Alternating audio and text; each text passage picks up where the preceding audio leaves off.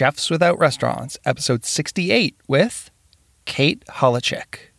Like, yes, a great steak, people will roll their eyes back in their head and be like, oh my God, this is amazing. But you get to watch people with pastry turn into children. And that's my favorite, especially if you give them nostalgic flavors that remind them of their childhood and you just see them like a grown adult just turn into a child. And you can just see that in their face, like, oh my God, like it's just so nostalgic. And that's what, I've always attached to pastry. And that's why I love doing it. This is the Chefs Without Restaurants podcast with your host, Chris Spear. Each week, I'll be speaking with food entrepreneurs and people in the culinary industry.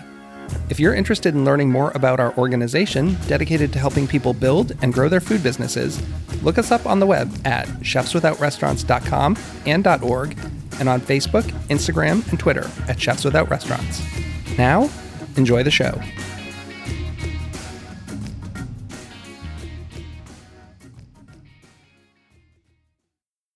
Welcome, everyone. This is Chris Spear, your host of the Chefs Without Restaurants podcast.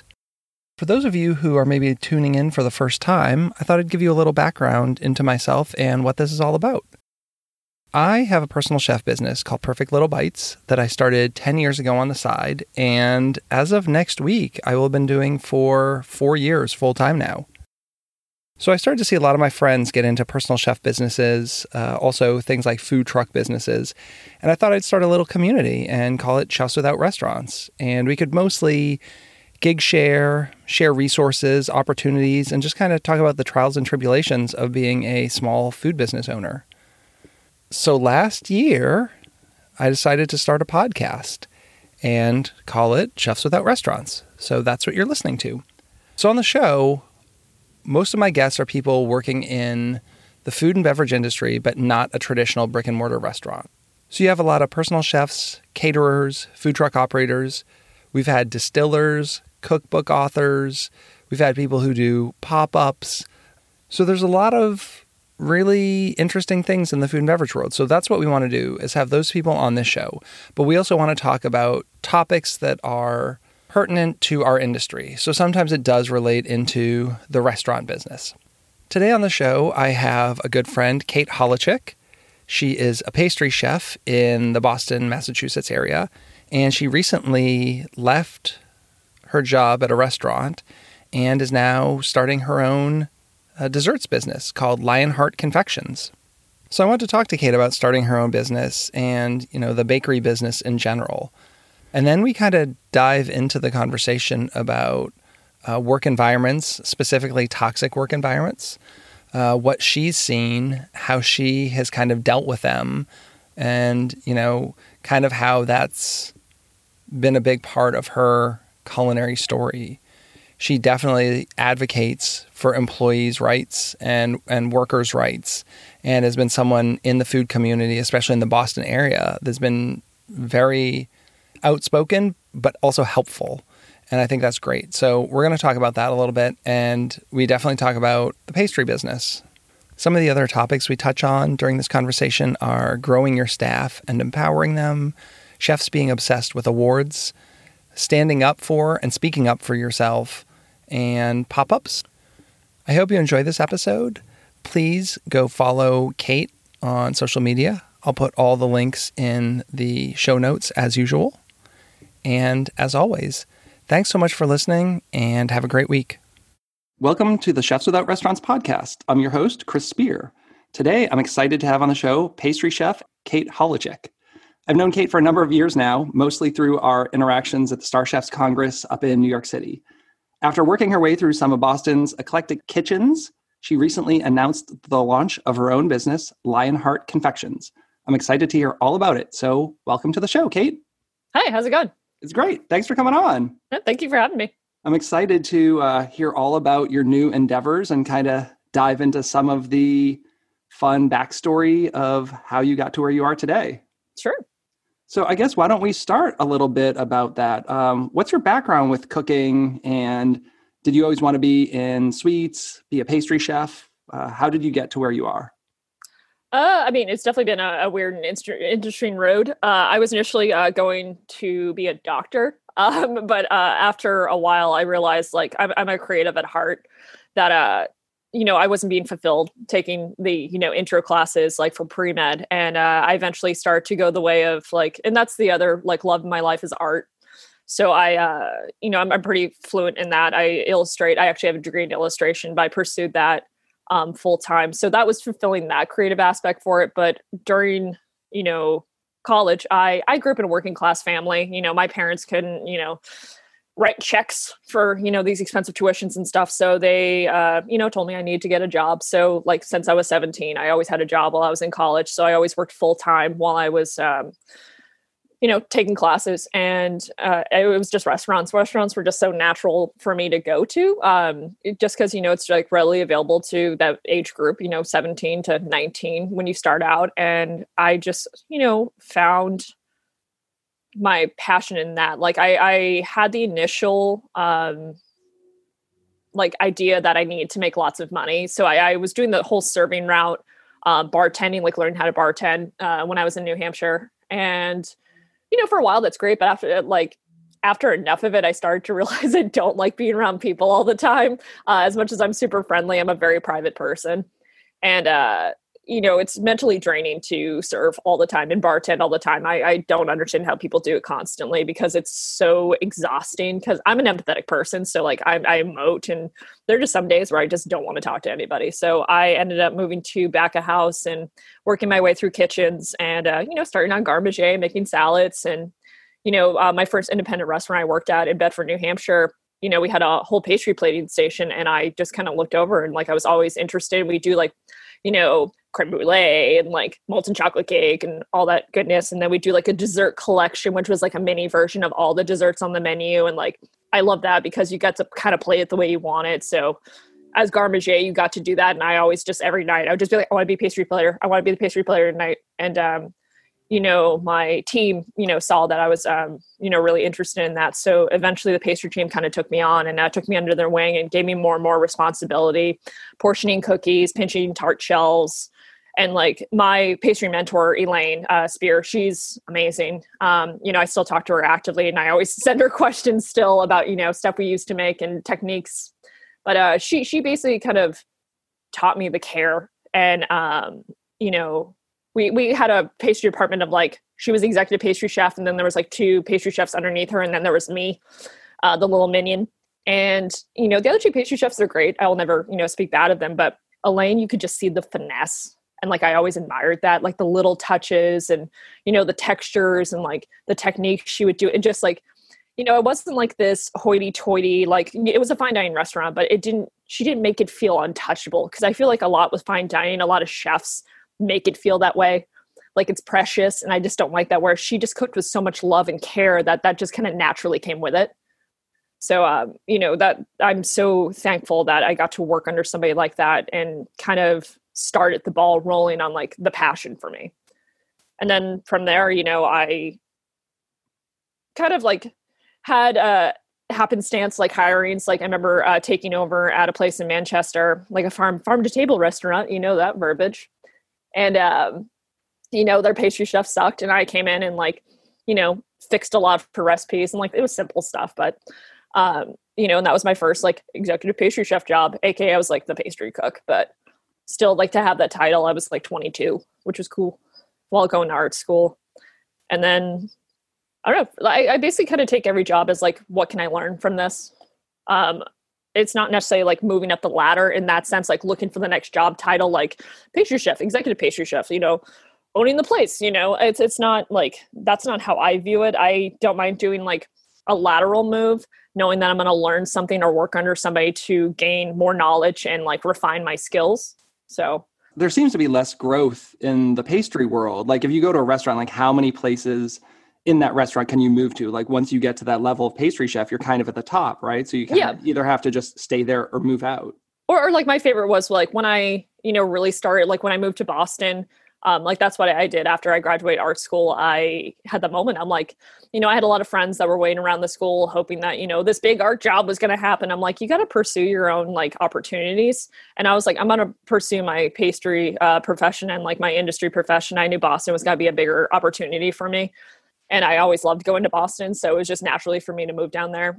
Yeah, I love Boston. I mean, I'm from Marlborough, which is, like an hour. Not far. 40 miles west of Boston, I think. So I spent a lot of time going there. I'm a little older than you, and the restaurant scene was a little different back when I was younger. Awesome but now. I mean, it was even great then. I mean, there were so many amazing places, and it inspired me to want to be a chef, even if I didn't get into Boston as often as I would have liked. I mean, there's so many great restaurants there. It's funny what people put in your direction if you're like, I'm looking for a job opportunity. And like, after I've ran a few programs, like once you start running your own program, like especially if you're executive chef, same thing. If someone sends you like, here's a sous chef job, you're like, no. Like, I remember there was potential of me moving to New York at one point. Everybody's like, you could be a pastry cook at 11 Madison Park. I'm like, no. Like, because I know that's not the box I need to put myself in. I know that I will not fit in that box. Like, I'm not saying it's below me. Like, the idea of working at 11 Madison Park is amazing. I had friends who had connections there, but it's just not who I am. And that's one thing I've been like very avid about in my, journey as a chef is just changing the dialogue and understanding that it's not a set path for everybody. It's not like, we're all working our way to fine dining. Like, we're starting to realize like fine dining's dying, like, white tablecloth, all that kind of service. Like, people want high quality food and that kind of stuff, but it's not about, this weird hierarchy or, class system anymore. It's just, we need to just make good food and support our communities now. Do you like working with people, and how are you working for people? Is there some of that where you don't really like to have someone to work under and you need a little more creative freedom? I don't mind working with people. I definitely consider myself a good boss. I advocate for my staff heavily. I tend to get a lot of pastry cooks and, pastry sous chefs that have been through some shit and, worked in toxic environments. And my thing is, I always just want to change the, dialogue in that. Like, my last pastry assistant I had, she came from a very toxic bakery, and like, giving her opportunities, and she was a little rattled in the beginning. I would give her a heavier workload and she got a little flustered, but, she grew into herself. She got more confident. And like, there'd be weeks where I'm like, think of the new ice cream flavor. Think of the weekend donut. Like, here, have some creative energy. We're doing these like, cookies for Christmas. Like, do you mind hand decorating these? Like, this is yours. I want you to have a voice. You're going to get credit for it. This is not mine. I want you to grow into yourself. It's not like, it's not ego driven for me. I'm not like, my name needs to be on all this. Like, I expect a high quality from my staff, but I also want my staff to have their own voice, because I never got that, coming through certain kitchens. It's just always working under some, like, I put myself in situations knowing I wouldn't fit into it. In the sense of working under, like, I worked not too long ago for, a chef that was gutting pretty hard for a James Beard Award. And I knew like it wasn't going to be a good fit. Like, I was in between, like, working out what my next step was. And, that was aggressive for me, but everything was like his name. Like, it has to be like his name. This is what, like, very specific. And I'm just like, I don't like this. I like structure, but I like creativity is why I love cooking. It's like what brings me joy. And if that's eliminated from the equation, I don't want to be there.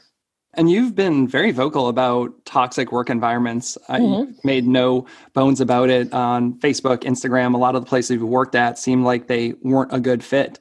And what is it about this industry especially? It seems like it's worse than a lot of other places. It seems like what's allowed in the restaurant industry would not fly in any other industry. It's been like such an interesting dynamic because, one of the worst I ever went through is I went through a massive restaurant opening in 2015, like hot new restaurant downtown Boston. It was one of the most abusive work environments I've ever been in. And that's when it kind of like, I pride myself on being a very good person. And lots of people know that from me, is that, I'll be there for you. I'll do stuff in the 11th hour. I'm the friend you can call. I'm the hard worker. I'll basically run myself ragged, like, in order to help others. So when I see people take advantage of that with me, and at the time I kind of didn't know what was going on, I'm like, oh no, this is like what I should go through. This is like normal. Like, I need to put myself through this. And like, I didn't have a day off for 3 months. And like the first day off I had was my dad's birthday. And then I got shit for that because like, anytime I do family stuff, they're like, oh, you're close with your family. I'm like, yeah, my parents are pretty great. My brother's pretty great. It's just crazy to think like people like become award obsessed, which that's a huge thing on its own. And they, abuse people. It's not good enough. They scream, they throw pans. They, in that situation, I would get pulled in the office constantly by the culinary director because I was hired on before he found out he was moving from Nantucket to Boston. And in Nantucket, the restaurant he used to own that he pulled out as proprietor of, his girlfriend was the pastry chef. So I was already hired. So that was a very interesting situation because I know he wanted her, and I almost approached the conversation, and I look back and I should have.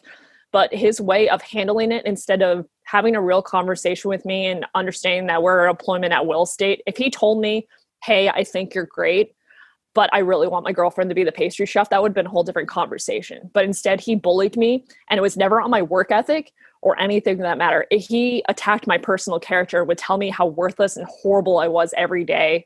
So downstairs in our private dining room, I would just most days I started having massive panic attacks in the bathroom, every day, hysterical crying. I was just not in a good place. And also I wasn't making enough money. He's having these baller dinners with our chef, with champagne and all this and spending all this money and having these expensive trips. And I'm sitting there going, I don't know if I can pay rent, or if I have line cooks that are like, hey, you should grab a beer with us. I'm like, I don't have money. I'm, paying my student loans back. I was, in a very toxic living situation. And, I had nowhere to run. So that was a very, interesting situation to be put in, but to see it get to that point and it normalized, and it literally is like being in an abusive relationship, which I've been a victim of, sadly, and a survivor of, I should say. And I left, I walked out, and not in a bad way either. I still remember the last day. I came in early. I did all my prep. It was Memorial Day weekend. Is that the one in May? Yeah. Yes. Yeah. I always get Memorial Day and Labor Day mixed up. Me too. And, they were gone. They were away on some Nantucket wine weekend, event. And before my culinary director left, he took me in the office, and because I put my notice in and I gave it to our AGM and not him personally, because my anxiety was through the roof, and how abusive he was, and I knew he would react terribly. He basically told me to my face that I should quit cooking if I can't handle it. So that was the last conversation I had. He wasn't even in the building my last day of service. And I was going to meet my boyfriend at the time's parents in New Jersey. So I had my suitcase by the back, side door, knowing what I was doing. And, I prepped everything. I overly prepped. We had a baked Alaska on the menu, still there, still my recipe. That, in the freezer, we usually have 12 at a go on a night. I left them with 52. So it wasn't like I was leaving them with, slim pickings. I over prepped. So when the culinary director's girlfriend took over, she had that grace period of she can figure it out. So she has stuff to run with, not have to worry about prepping regular service, and she could work on her new dishes. So I was nice about it. I was more than nice about it. And, I'm done cleaning my station, was about to walk out the door. And then I get pulled upstairs, oh, we need to talk to you. And I was like, all right. It was the crappy executive sous chef and the other sous chef who were part of the toxic culture. And, the culinary director and the chef would gang up on me all the time, and then gang up with the other boys. They were all men against me. And they were just no, she's crazy. She can't get her shit together. All this, no one ever asked me, do you need help? What can I do to help you to be successful? Instead, they were all about partying, being cool, going for awards, being baller on the internet, that, Instagram bullshit culture. And, no one ever asked me if I needed help, which sucks. And so I got pulled upstairs, and they're like, one of the line cooks called out, so we need you to work service. I was like, no. No. And they're like, we have, normally on Sunday we'd have 90 covers at most, but there were over 250. And I was like, no. And then, they're like, well, you need to go downstairs and count everything you have for inventory and then be up here for plating. I was like, okay. So I went downstairs, said goodbye to a lot of the front of house staff because they knew what I'd been through. And they were dealing with their own toxicity of the bar manager. And I went up the side stairs afterwards. And the executive sous was walking down the manager office and saw me leave. And I just bolted down the alleyway. I bolted through downtown Crossing, heading to the next bus I could get on to get to New York City. And my phone was going off. It was my chef. And I had the moment, I'm like, what am I going to say? What am I going to say? What am I going to say? And then I was like, I don't have to say anything. I fulfilled my notice. I don't have to stay for service. I'm not going to pick up. within seconds, he unfriended me on like Facebook and all social media, like, adults. But it was that moment, like, it's so sobering where you're just like, I'm in control of my life. And like, as soon as I got on the bus, I just start to cry because I haven't had that mental freedom in a long time. That whole thing sounds terrifying. I mean, I've never had anything like that. I've had terrible work environments and anxiety, but I mean, that sounds like something like I'm getting stressed just like listening to you relate the story. And I've heard a lot of this before because we've talked a lot, and it's appalling that these are the things that are happening. And it's not just people who are award chasers. I mean, there's plenty of chefs and cooks running small unknown places in the middle of nowhere with no social media who are also treating their employees this way. It does kind of inflate things a little bit when the stakes are higher, but just that it's happening way too much. And you're fortunate that you got out of there and were able to kind of pick up the pieces and compose yourself and move on and stay in the industry. Because I think a lot of people leave the industry. I mean, we didn't have anything like that, but my wife used to be a chef and she dealt with this the first couple of years and she eventually got out of the industry. And she was dealing with it from female chefs as well. I mean, her first chef that she worked for was a woman who treated her the same way, almost the way that this guy was treating you. And it's not just a gender specific thing all the time. She was almost acting just like these guys. And she ultimately decided like that wasn't the right environment for her. It's the one thing I learned, and it is using that word, it's learned behavior. And my favorite thing I'm seeing now is like, we have our big chefs, like we, have the big names here in Boston, Barbara Lynch, and we have Chris Coombs and, people like that, that, run these super big restaurants. And, when I was looking for certain jobs, they're like, you need to go through these kitchens. And people are like, you have to do this in order to be somebody. And now I look now and I'm like, I'm proud of the path I'm on and I have been on because I have paved my own way, regardless if everybody's just like, you didn't work in fine dining, you didn't work here. I'm glad I didn't, because I am not one of the broken children of these establishments. Because my favorite thing is when these people go and leave these kind of groups that, you get shift pay. That's a big conversation in Boston, like shift pay. And I had my childhood best friend came up here from Virginia. She was just looking for a change of scenery and she worked in one of these groups and she showed me her paycheck. And the way they get around it is like, you worked 5 hours, but at $100 an hour. Like that's how they get around it, like on the books. But, they eventually got caught for that kind of stuff and they can't do shift pay anymore. They shouldn't, but it probably is still done somewhere. But like shift pay, clocking out early and then continuing to work, one of the worst things I learned from one of the groups is like, I get like constructive criticism and whatnot, but to drag it out and to just make it like a verbal abuse fest is not healthy for anybody. Like they have this thing called like the good, the bad, the ugly, where it's just like you say something good, something else, someone else did something bad that you did personally, and the ugly, it's like, I can't remember how it goes, but it's just like, you do it at the end of a shift. This is after you've done cleaning. You have to have an end of shift debriefing. I'm like, this isn't a good note to end on. Like, I'd rather do it at the beginning of the shift and be like, how did last night's service go? And like, have it be that way and like step into the service with brighter eyes instead of like making it this like shaming fest. And so these people that worked in these environments go on to open up their own places. And we're seeing that now in Boston. And they're like, it's going to be different. It's a healthier environment. And it's not like at all. It's like they learned like from those people. And like, as you said, your wife worked for a female. I worked for my first female CDC and she's amazing, but I can still see the remnants of, the abusive kitchen she came through. And I was in a situation where I watched my chef lay his hands on our sous chef, like throw him on the ground because he wasn't putting labneh yogurt correctly on the pasta dish. The reality is we got busier than expected and my chef couldn't handle it. So instead of having a real conversation, he thought it was okay to put his hands on another person. And when I was on my way out, like I was just like, I can't work here anymore. And I was trying to tell my CDC about this. She just kind of looked at me blankly. And I was like, he like put his hands on another human. That is not okay ever. And she's like, okay. And I'm like, hello. Like in any other situation, it's not okay. Like if you're in an office situation, all of a sudden your boss takes you, throws you on the ground from your seat, like that's lost. You're gone. That's it. Like that's what, as you said, it's like, why is this environment like, why is it condoned? Like I don't know. I believe in like humanity and that kind of thing, like treating others with respect. And like, there are just some fine lines like that. It's not even a fine line. It's just like, no, you don't do it. Abuse is not okay. Demeaning someone is not okay. Ripping someone apart for the personal character is not okay. Like, it's not helping anybody. And the biggest conversation for me, especially being a female in kitchens and being in management positions, I am firm. I am, abrupt sometimes, most of the time. But, I've been called a bitch before, and that's fine. I'm used to it.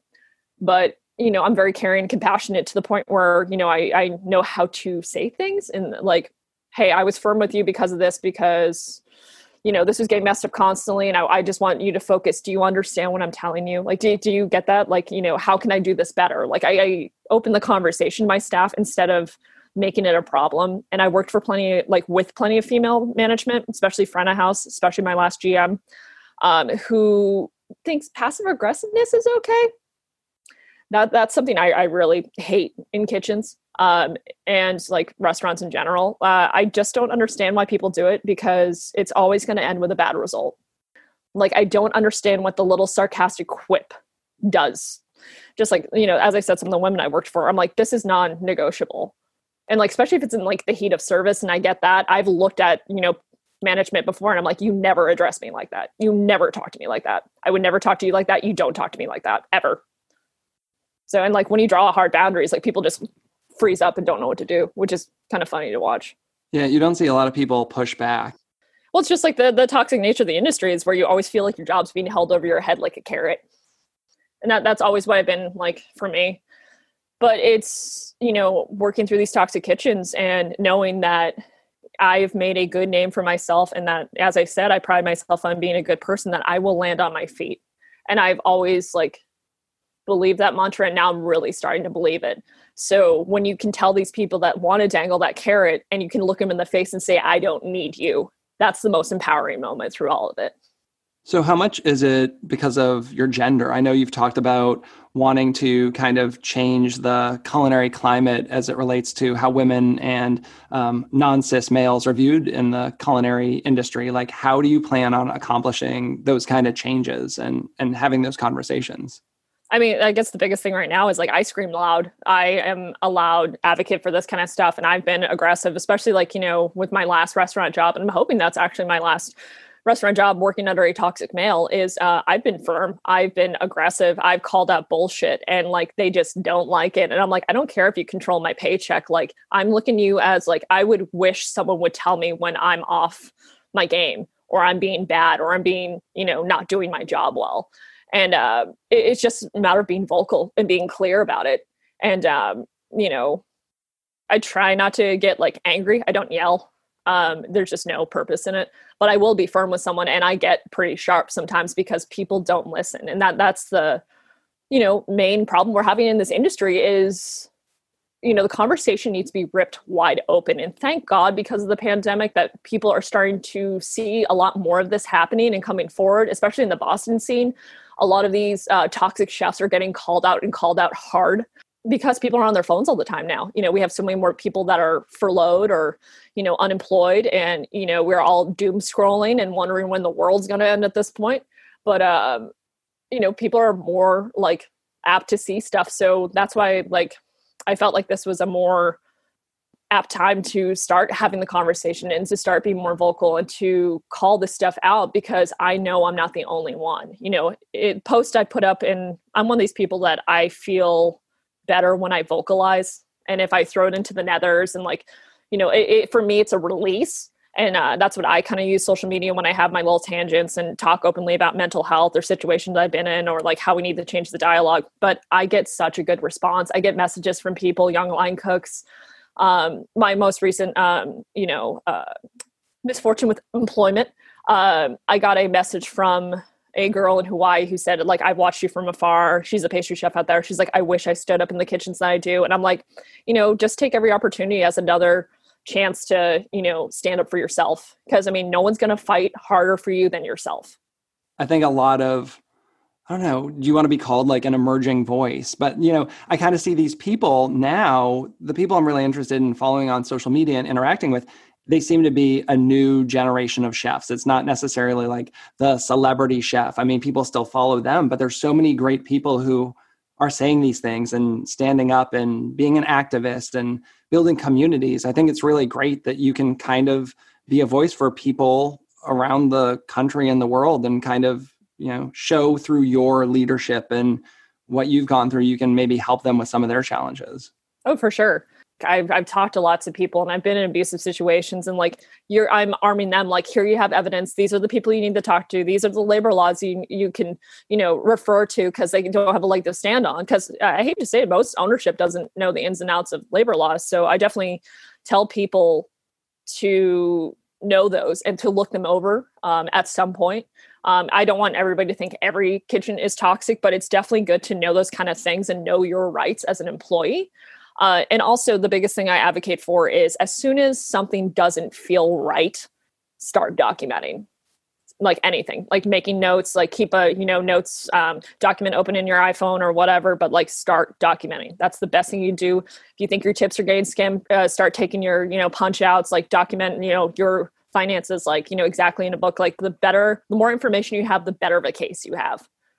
So I definitely like empowering people that have been like feel hopeless, because they had an abusive chef or, a sexually abusive chef or anything like that. Like they don't need to be a victim anymore. So you started your own pastry business recently, and announced it. So why now? Did all this stuff kind of lead into it? What was the reasoning as to why now is the right time to jump and do that? It's one of those things where, like, as people have learned over the years, I'm a very verbose person. And my best friend put it best to me the other day. She was like, you're not going to be happy until you work for yourself. And I've been in cahoots with one of my friends who's my business partner. And like right before all this went down, we were literally looking at real estate to open up a cafe concept. And like, as soon as March hit, like we knew like shit was going to hit the fan, and he has other restaurants to keep alive. And I'm like, I'm going to be fine. I always tell people that, like, I'm going to be fine. Like, you focus on you, I'm good. So he's currently dealing with that. And so my logic was, if I can't have a brick and mortar right now, which sounds like a nightmare, that I'm going to build it from the back end. I'm going to do pop-ups. I'm going to, talk to friends, see what I can use for spaces, start building my name and a following.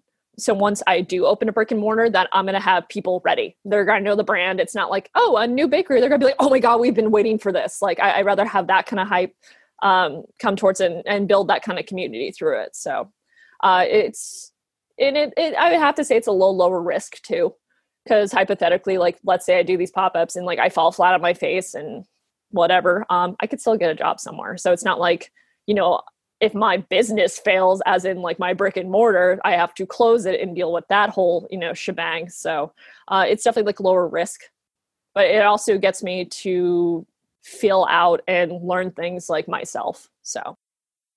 Well, I know you're just getting started, but do you have like the anxiety that it's not going to work out and that you'll have to go back to working for someone? Or are you too new to it to even start thinking about that yet? Because I still deal with that. Coming up next month, I will have been doing my thing full time for 4 years. And I've said to a lot of people, man, I could not go back to working for someone.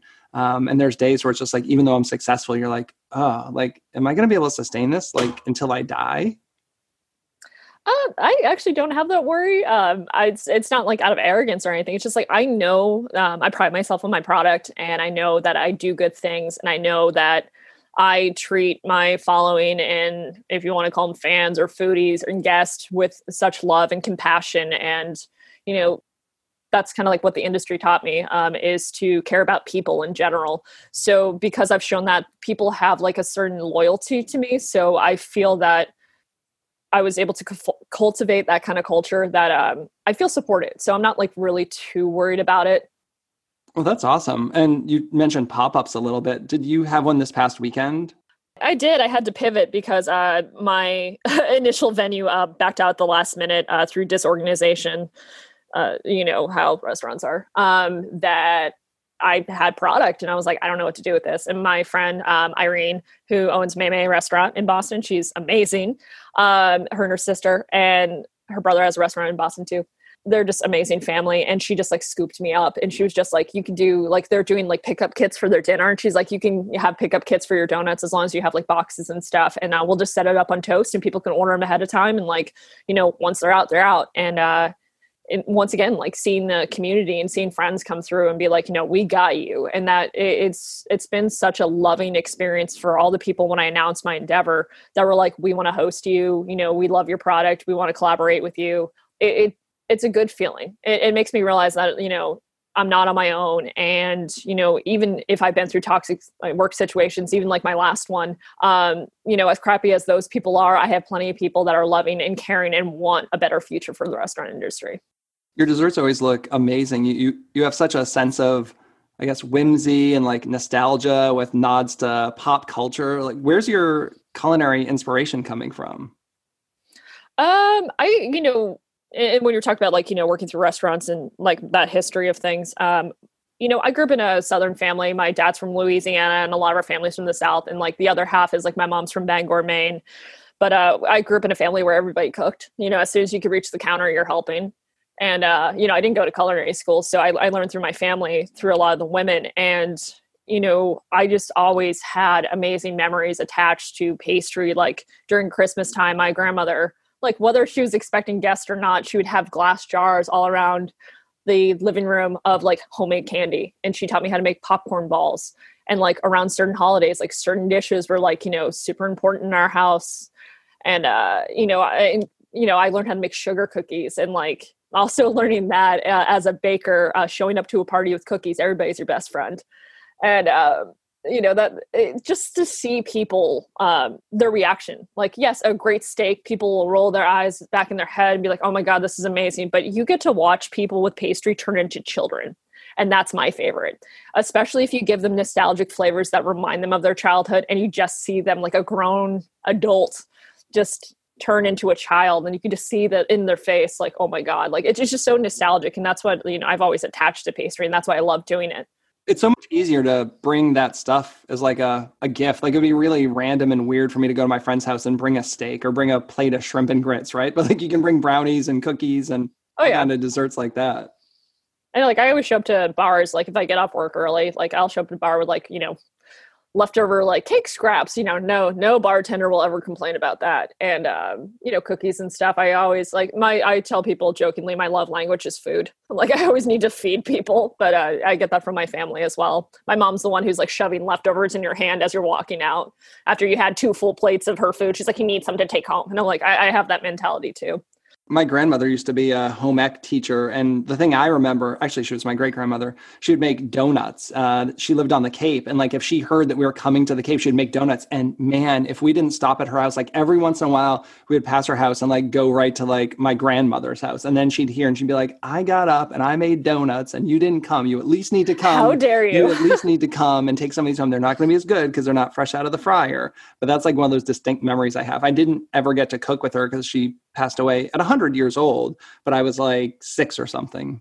We're starting to find out that stuff. Like I found out my great grandmother, who I didn't get to meet, Mady, she like, I got a bunch of her cookbooks with like, and same thing with my grandmother, who passed away too. I have a lot of the old cookbooks with like the little handwriting, like in the margins and everything, which I love.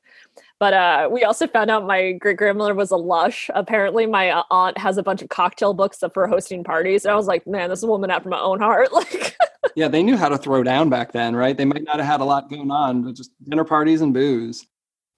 So it seems like there's so many people starting these small pastry businesses. Like, is there a fear of oversaturation? How are you going to make yourself stand out? What makes your products different? Or do you not even think about that? Like, you're just going to do you and people are going to love it or they're not? I kind of like do my own thing. I'm always like, what I pride myself on is my flavor profiles. Like I don't give people the basic, like there's plenty of people that are going to do like, since the beginning of COVID, I've been doing like cakes nonstop. That business has never stopped. I've always done cakes on the side and like, it just kind of flourished because people are like, oh, like this bakery's not taking any more orders. We need you to make a cake. So I'm getting anywhere from like 2 to 8 cakes a week. But there's the basic places you can go, like the grocery store or whatever can give you like the vanilla, the chocolate. I have friends that have their own businesses, but I definitely pride myself on tailoring my desserts to people, especially if I do like wedding cakes and stuff. Like I ask people questions that they're, not used to being asked. It's not like, here are my 5 flavors and like my 3 flavors of buttercream. I'm like looking at the bride and groom going, so what dessert do you guys like to share? Like, what did you have on your first date? Like, what's something very important to you guys? Are you big beer people? Are you like these kind of questions? Like, did you meet apple picking or whatever? Like that kind of stuff, like really make it for them, because also like working in restaurants and like serving and stuff. And I did event serving is I lovingly call them fallen soldiers, is the cake slices that are just left on tables because people had a bite and they're like, this isn't good, and just like left it. I'm like, I never want to be that person. I never want to create a product that was there for show and people forgot about. I want people being like, that wedding cake was so good. Who the hell was that? So I pride myself in my custom work, fun flavors, whimsical, and my art background comes, in from my donuts. I do very artistically with different textures and, levels of architecture, I guess you call it, where it's not like a flat donut and like a glaze. I like stuff on it. And same thing with my cakes. Like, people come to me for that kind of stuff. Yeah, we have a pastry chef in Frederick here. Her name's Shelly, and she has a business called Rebel's Kitchen. She's actually one of my favorite people. She actually comes and acts as like my sous chef on a lot of gigs when I need help. But she is the same way. She thinks outside the box. Like I just got a bunch of pawpaws. Do you know pawpaws, the fruit? I think so. It's like a native fruit to a lot of the Eastern coast, but we have them here in Maryland, and they're kind of like a tropical fruit. And they're really ripe. So it's like the size of a mango, but tastes kind of like a banana and a strawberry.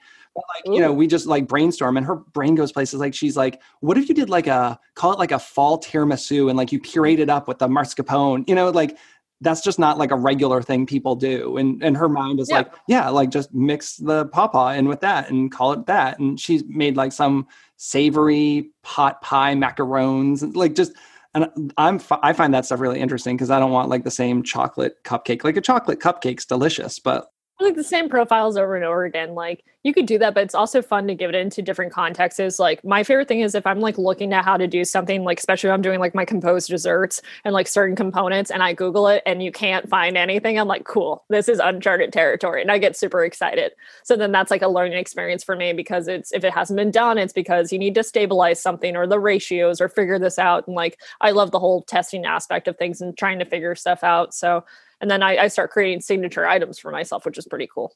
Yeah, I don't have a lot of those, but that's why I was so bent when I had one recipe that you couldn't find anywhere on the internet. And then some big company took that recipe from my website, put it on theirs, and then it ended up in a book. And like, I subtweet these people at least once a year, including the author of the book, since she didn't do her due diligence to find out that this company didn't create it. So like if you Google for this recipe, there's only 2 places. Please give me that, because I will be like, hey girl. Yeah, but you let that go. It's like 5 years down the road. It's not like I was going to monetize. I just wish they would have said like, hey, this is really cool. Could we post this on our website? Instead of just like changing one thing from a quarter cup to a third of a cup and then calling it their own. But that's going to happen. It's like frustrating, especially when like you look at that stuff and like, it's intellectual property. But I've looked at places where I've had stuff that's so unique to me that I've looked them in the face and be like, if I see this on a menu, I'm going to rain hell. Like, don't touch my stuff.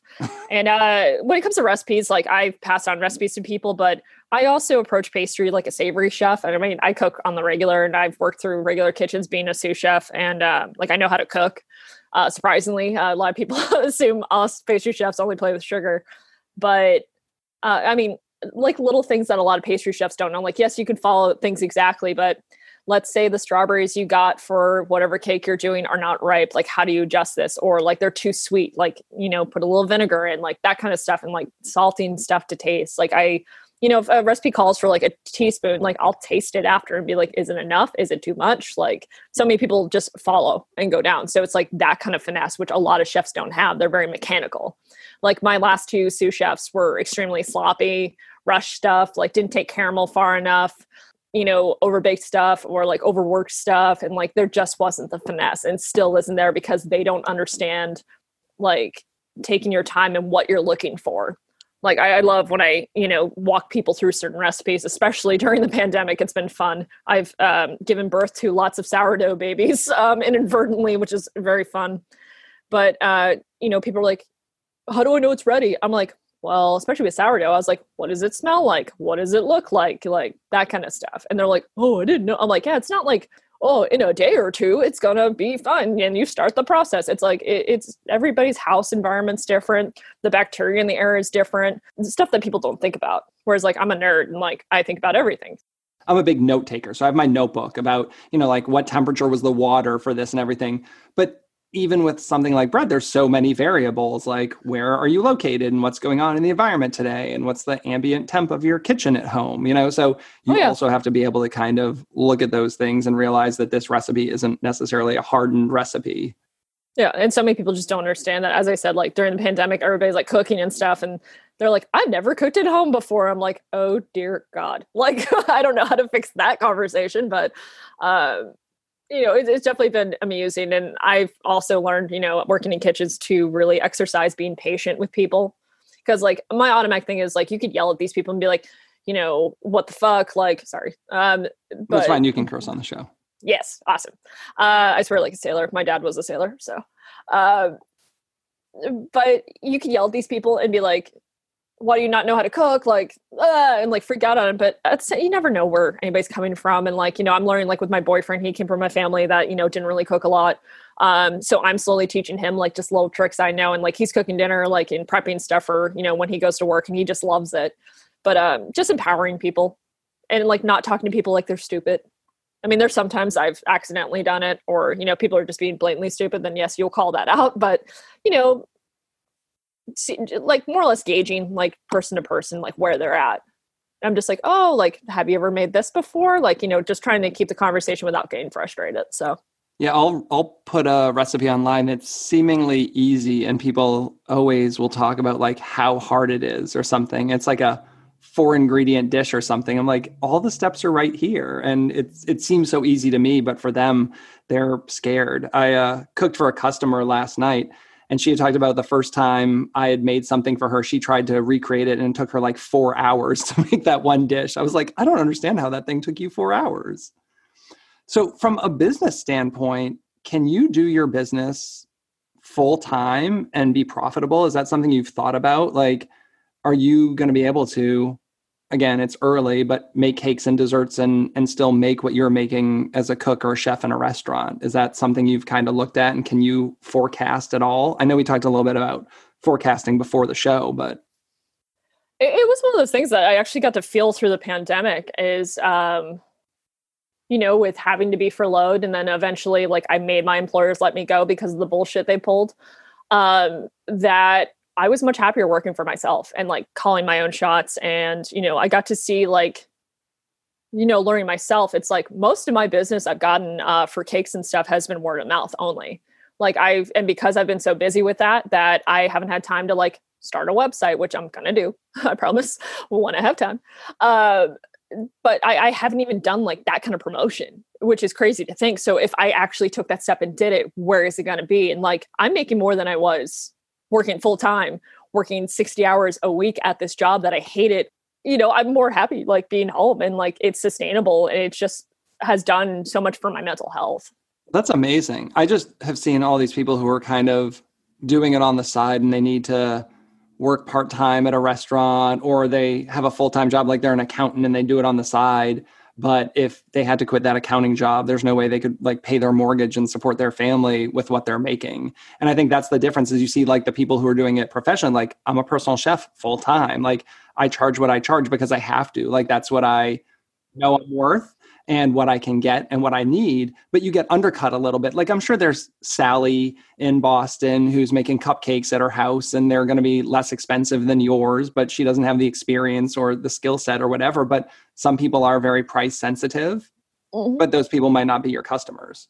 And that's another thing. Like, I mean, I have no problem being, I guess an asshole, but I get Karen from Quincy who's like, well, I don't know, like this girl charges this much. I'm like, cool, I don't need your business. Like, you're going to be a trouble like person anyways. Like, I don't need you. And I've like discontinued conversations.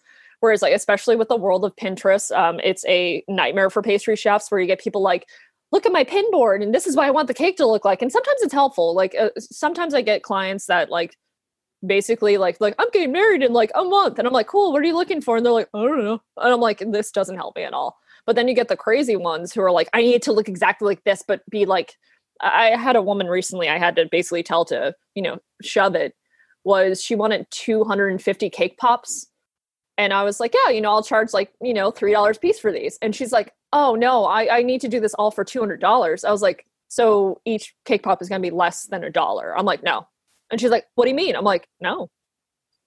Sorry, you can go to any bakery, you can go to any other person. Like, I mean, if you want a science project, like you can teach yourself to do this, but I'm not working for that level. And she's like, well, what am I going to do? And I'm like, I don't know. And I don't care, honestly. Like, it's not my problem. Yeah. I've talked about this with some other personal chef friends. The thing we're seeing on our end is all these people having micro weddings, which I love. I'm super appreciative. I love it. But these are people who traditionally would get a caterer. Like, I'm not a caterer. Like, I hate tablescapes. Like, I am not the guy to make a swan napkin, and I don't have all these linens and have all these things. And you talked about, like Pinterest boards. I'm getting customers saying like, here's my Pinterest board, my vision board of like my colors and my whatever, and what can you work? It's like, listen, I want you to tell me what you like for food and don't like, and I'm going to build something cool. But I'm not the guy. Like, people are like, I want to see pictures of your china. Can you show me? And they're like, ugh. Yeah, but that's something new that I'm dealing with now that I'm not used to. And like, how much do I want to go down that road? It's paying the bills and it's really good. But like, having that conversation that you're going to have to do that part on your own. Like, I can set your table if you have some stuff. Here's what I have for china, but I'm not wanting to go down the road of like rentals. I don't have like front of the house people who are going to wear tuxes and bow ties. Like, that's not what I do. That's like a caterer. But yeah, caterers aren't really doing a lot of those like 10-person wedding receptions. So now I find myself in this spot where like I'm trying to walk that line where now I'm dealing with like mother of the bride and addressing kind of that front of the house thing that is not really what I want to do. Like, I want to throw a fun dinner party and make some really awesome food and have a good time and like not have it be as formal. But the idea now of like the wedding being still a formal thing, even though it's in your house, it's interesting. It's definitely interesting. I'm like, I've been fortunate enough where a lot of the people that are referred to me or that have been repeat customers are people that worked in the industry or they're friends of people that worked in the industry. So they have like that mentality and they know when they're coming to me, like what they're going to get. And 9 times out of 10, people are like, give me loose parameters. And they're like, we just want you to be creative. We want to see what you come up with. And like, people are just thrilled with the outcome. I mean, I also have like, as I said, the Karen from Quincy, I had one, I did a, kid's birthday cake recently. And like, it's just so funny to see people like, what backgrounds they come from. And as I said, like trying not to get frustrated, but it's like, she wanted like the immediate, like I'm doing cakes and then like, I have a life as a person. And, she wants like this immediate email response. And like, she will ask questions that I already answered. And like, when you have to be like, oh, see above, like, that's always fun. And then, just them not understanding certain things, like, when I've already given them the information, but they're so used to working like an office job or a desk job. And they're like, trying to be formal in their emails. And I'm like, I answered everything above, like, we're good. Stop emailing me, get out of my hair. We're expecting you have an admin person. Cause again, like I do everything from my business and exactly what you're saying. It's like, I'm prepping today for an event tomorrow and I'm not tied to my phone, and people will like email. And if they don't hear from me in like an hour, then they like will text me. And it is about their event in December, because they have a question of something and they want like that immediate kind of response. Yeah. And, you can spell it out. And if they don't hear from you in a week after you've answered, like I'll say, okay, I think we're all set. We've got the menu. Here's this. I'll touch base a couple of days before. And in a week, if you haven't communicated for no reason, they'll say like, are we still good for the event? It's like, yep, we're good. Oh, yeah, I love like, that. Yeah. I've got your date on the calendar and I've got everything I need. I'll talk to you like 2 days before. Or like, I've been open about like mental health and stuff. And I suffer from anxiety and depression. And like, through all this and like not knowing the certainty of my job, like for me, it's like, I wasn't going to go back to my last job. Like I couldn't stand my employer anymore. But, you want the opportunity you want to be offered it because you want things on your own terms.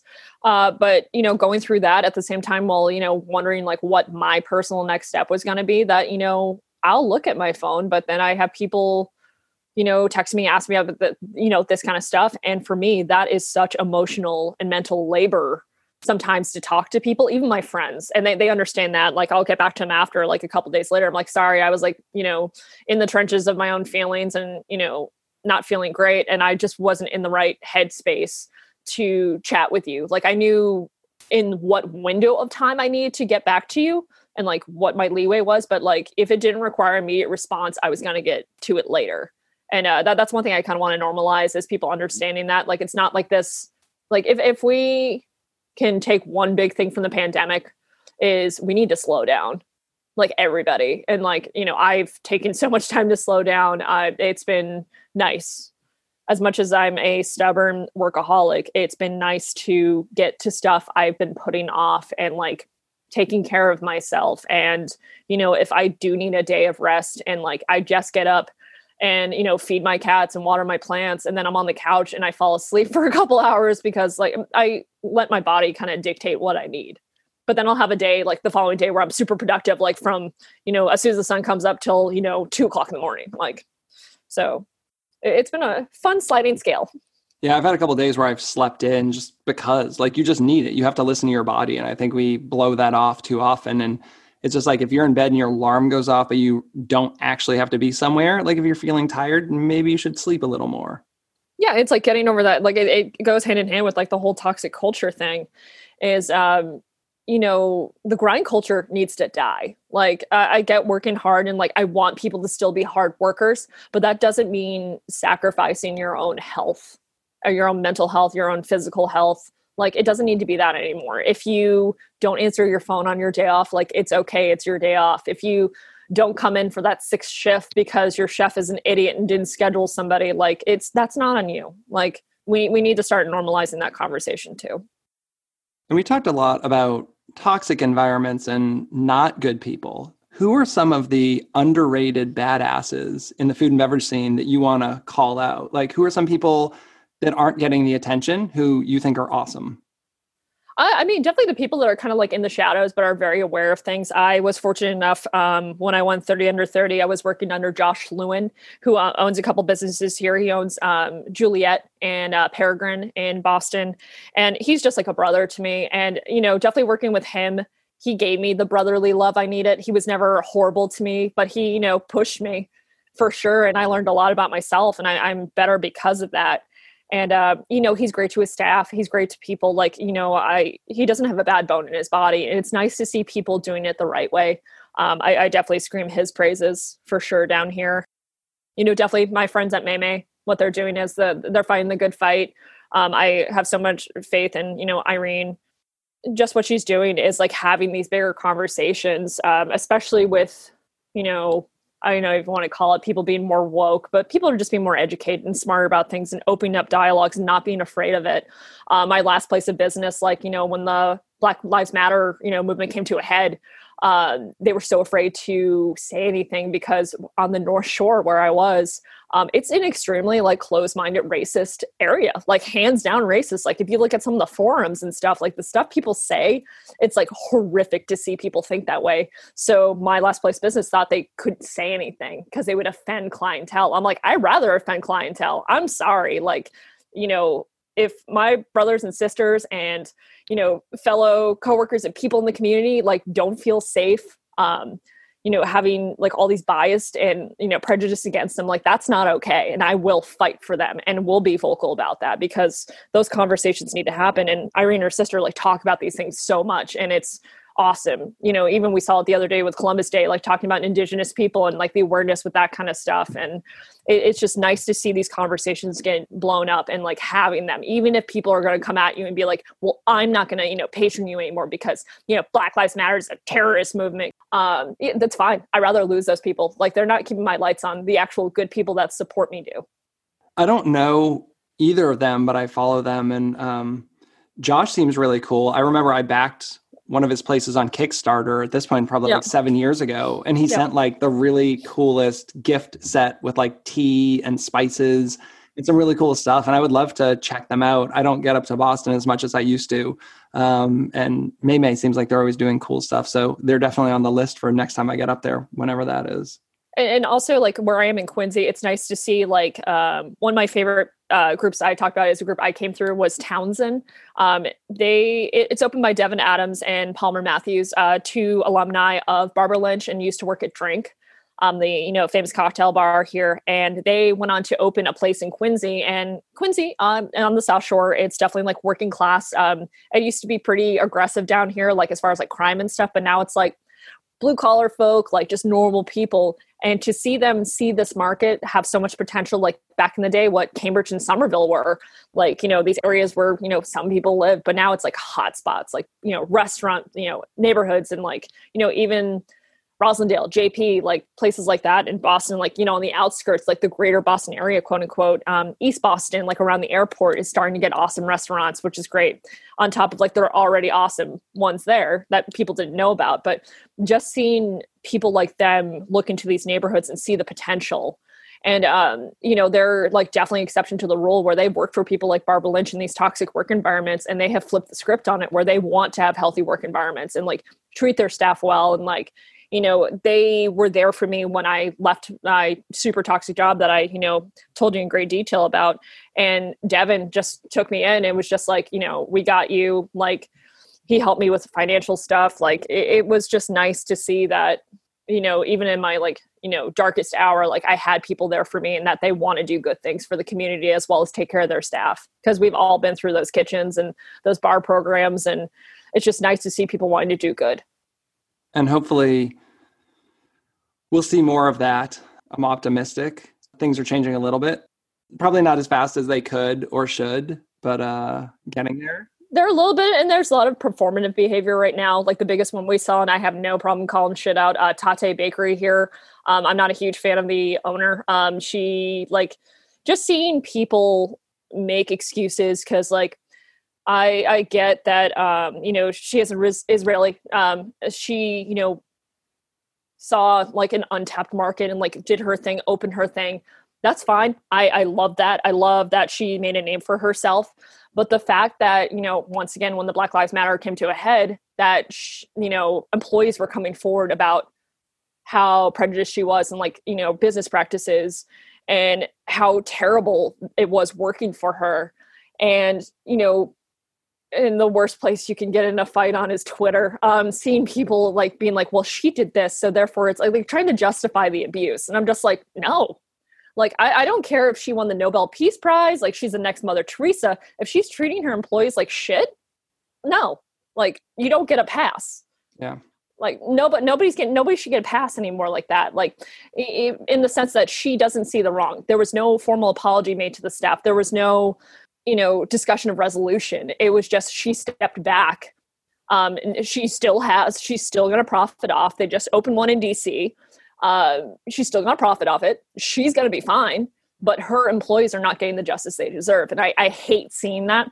And that's why I'm encouraging people like to keep the conversation going, to keep talking about this, to not support them, to call out bullshit. Like, it just needs to keep being a constant thing, because these people are going to do what they have to do to sweep it under the rug. And to treat other humans like that, as I said, is just not okay. Yeah. And I do think people don't know, especially the general public. Like, I think it's hard enough as an industry professional to stay on top of that. But like, like my in-laws have no idea, who the terrible restaurateur is in town. They're just going to go to a place. And it's like, how do you get the word out to like stop spending money at places like that?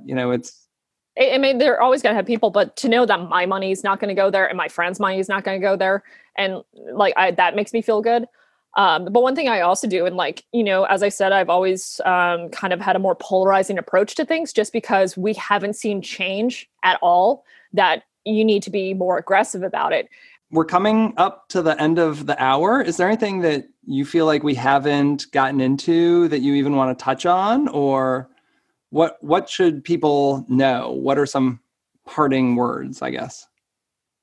I don't know. I basically right now, just the importance of how the industry needs to evolve, and it's already starting. Like, it's just a small start right now, but to just keep that conversation going. Like, I'm not going to stop, advocating for staff, advocating for, healthier work environments, better working environments, calling out behavior when it's bad, reminding people that it's not them. Like 9 times out of 10, it's not them.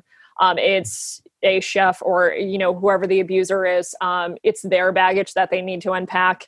But that's also another thing, is like normalizing going to therapy, normalize talking to other people, saying that you're not okay. It's okay to say you're not okay. Or if you're in a bad place, it doesn't need to be this like machismo, like, oh, I'm such a badass, and like, God forbid if I said I'm having a bad day, like, my staff's going to think less of me. I'm like, I don't care. I wear my heart on my sleeve, and I let my staff know, like, hey, I had a rough morning, or I got a phone call from a relative or whatever. I'm like, I might not be in the right mind space. So if I seem a little off, that's why. Like, I always over communicate on everything, whether it's on social media or to my staff or to friends. Like, I feel over communication is the best, because there's so many times where there was a lack of communication. No, I can totally see that, and seeing how you interact on Facebook and social media with people and being quite open with how you are. I mean, I would expect nothing less than that in person from you. Yeah. Well, thanks so much for coming on the show. This has been great. Appreciate it. Thank you for letting me rant. Yeah, no, it's awesome. And I love having these conversations. To all our listeners, this has been the Chefs Without Restaurants podcast. As always, you can find us at chefswithoutrestaurants.com.org and on all social media platforms. Thanks so much and have a great day. Thanks for listening to the Chefs Without Restaurants podcast. And if you're interested in being a guest on the show or sponsoring a show, please let us know. We can be reached at chefswithoutrestaurants@gmail.com. Thanks so much.